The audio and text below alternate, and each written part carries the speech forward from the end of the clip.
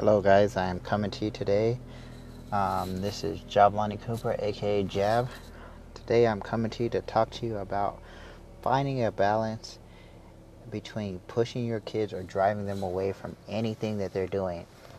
Um, I'm first of all coming to you about sports because that's my main thing I coach. So, what I've been, I was heavily critical of my first son, Jebby. He's an amazing athlete. He's probably super talented at football, super talented at baseball. He could be talented at track, and he wants to play basketball and all these sports that he likes to play. In the beginning, I was yelling, screaming, "Hey, and get your act together! Why'd you miss this one tackle out of the 10 that you made, or why did you not score 6 touchdowns instead of 3, and hey, and every time he was like, "Oh, all you do is complain." So I took a big long look, and what I did is I said, let me back up and take a look at this.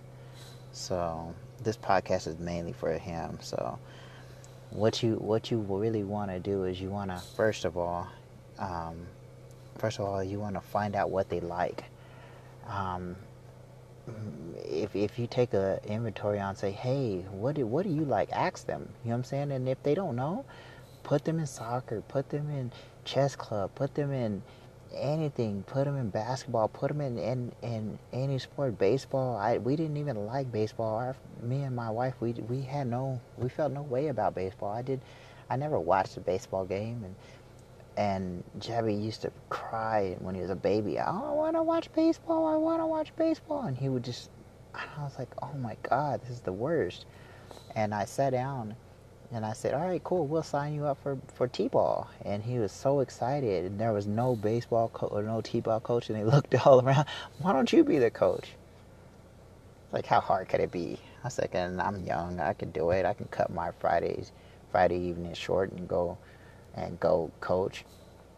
And that's how it led from there. So we have a big love for baseball. None of us were into it. Jerry likes it. And say the same thing for Amin. Amin, he didn't too much care for baseball. We just made him play because his brother played.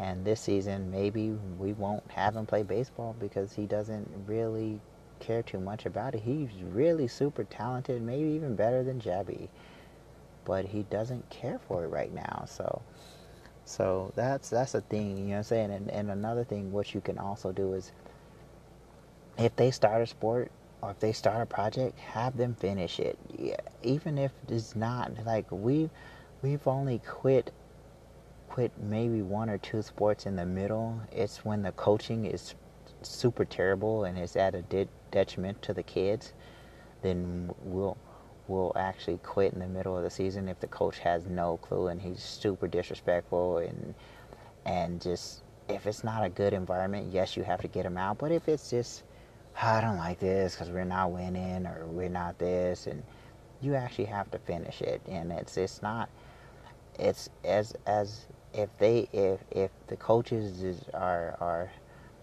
respectful of the kids, and they won't get hurt. They actually have to, if they're going to sign up for a season, they're going to finish that season out, and that's going to be the end of it. So that's one of another things. Is start different sports, start different projects, and see how they take to that. Um, Also, you gotta vary your approach when you're talking to them about the sports. When you're me, Alicia used to hate whenever we lost a football game, because the ride home I would just hound the kids on, "We should have did this, I should have did this, you should have did that," and it was super negative, and I had to change that approach. We had a horrible loss this weekend, or last weekend, and my wife was kind of drawn back because I didn't really say anything or react to it. We went out and we played. We went to a birthday party right after there. We went out to eat, and really I didn't. It's not the end of the world when they're not giving out scholarships then. So if you lose one that you know you should have won, and the kids weren't on their A game, I actually had a whole season of, not running is his hardest, or not dialed into football, and I didn't wild out or anything. And the game that we lost, he actually ran.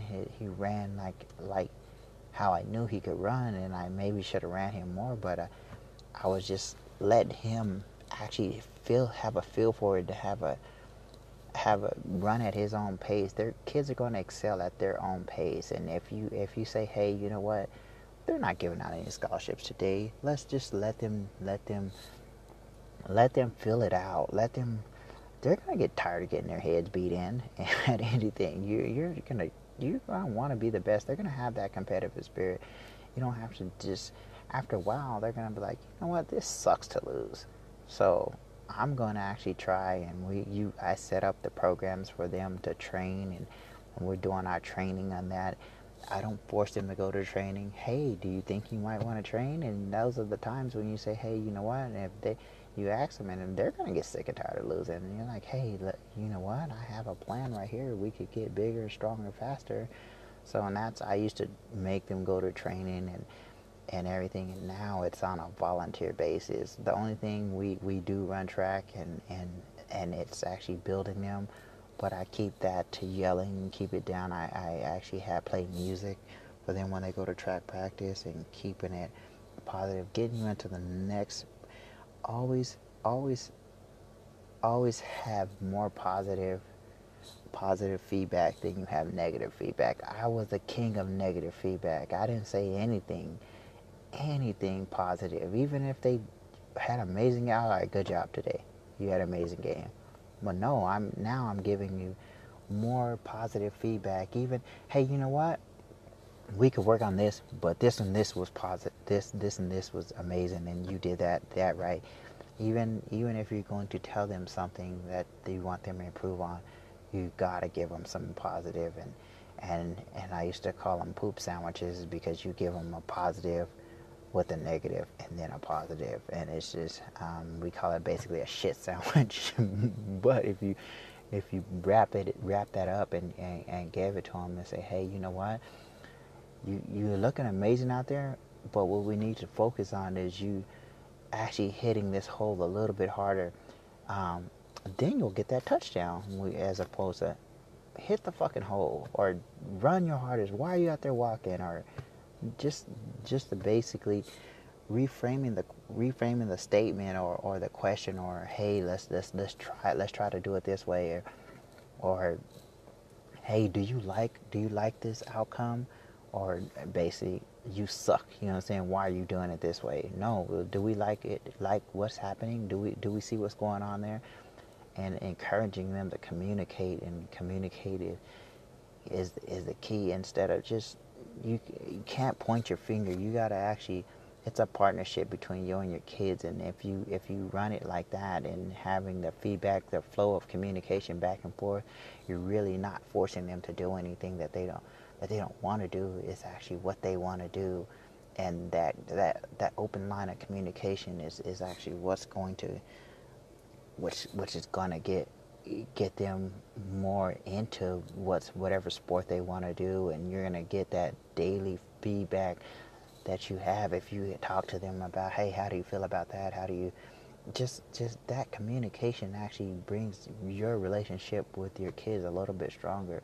And I'm not a big talker, and I don't talk as much, and that's why I'm really doing this podcast, is to actually open up and talk more, and me making a concerted effort to actually speak and convey my thoughts to my kids, and actually let them know that at the end of the day, I only want what's best for them, and that's all I even care about, is what the best for them. And I don't really even care if we win or lose, as long as you guys are getting better and having fun, and that's why I spend all my time to put into you guys' sports and you guys' schooling, and get you guys prepared for the future. And that's why I say, hey, finding that balance between pushing them and and driving them away. Because if you're pushing them and teaching them, sports is a big,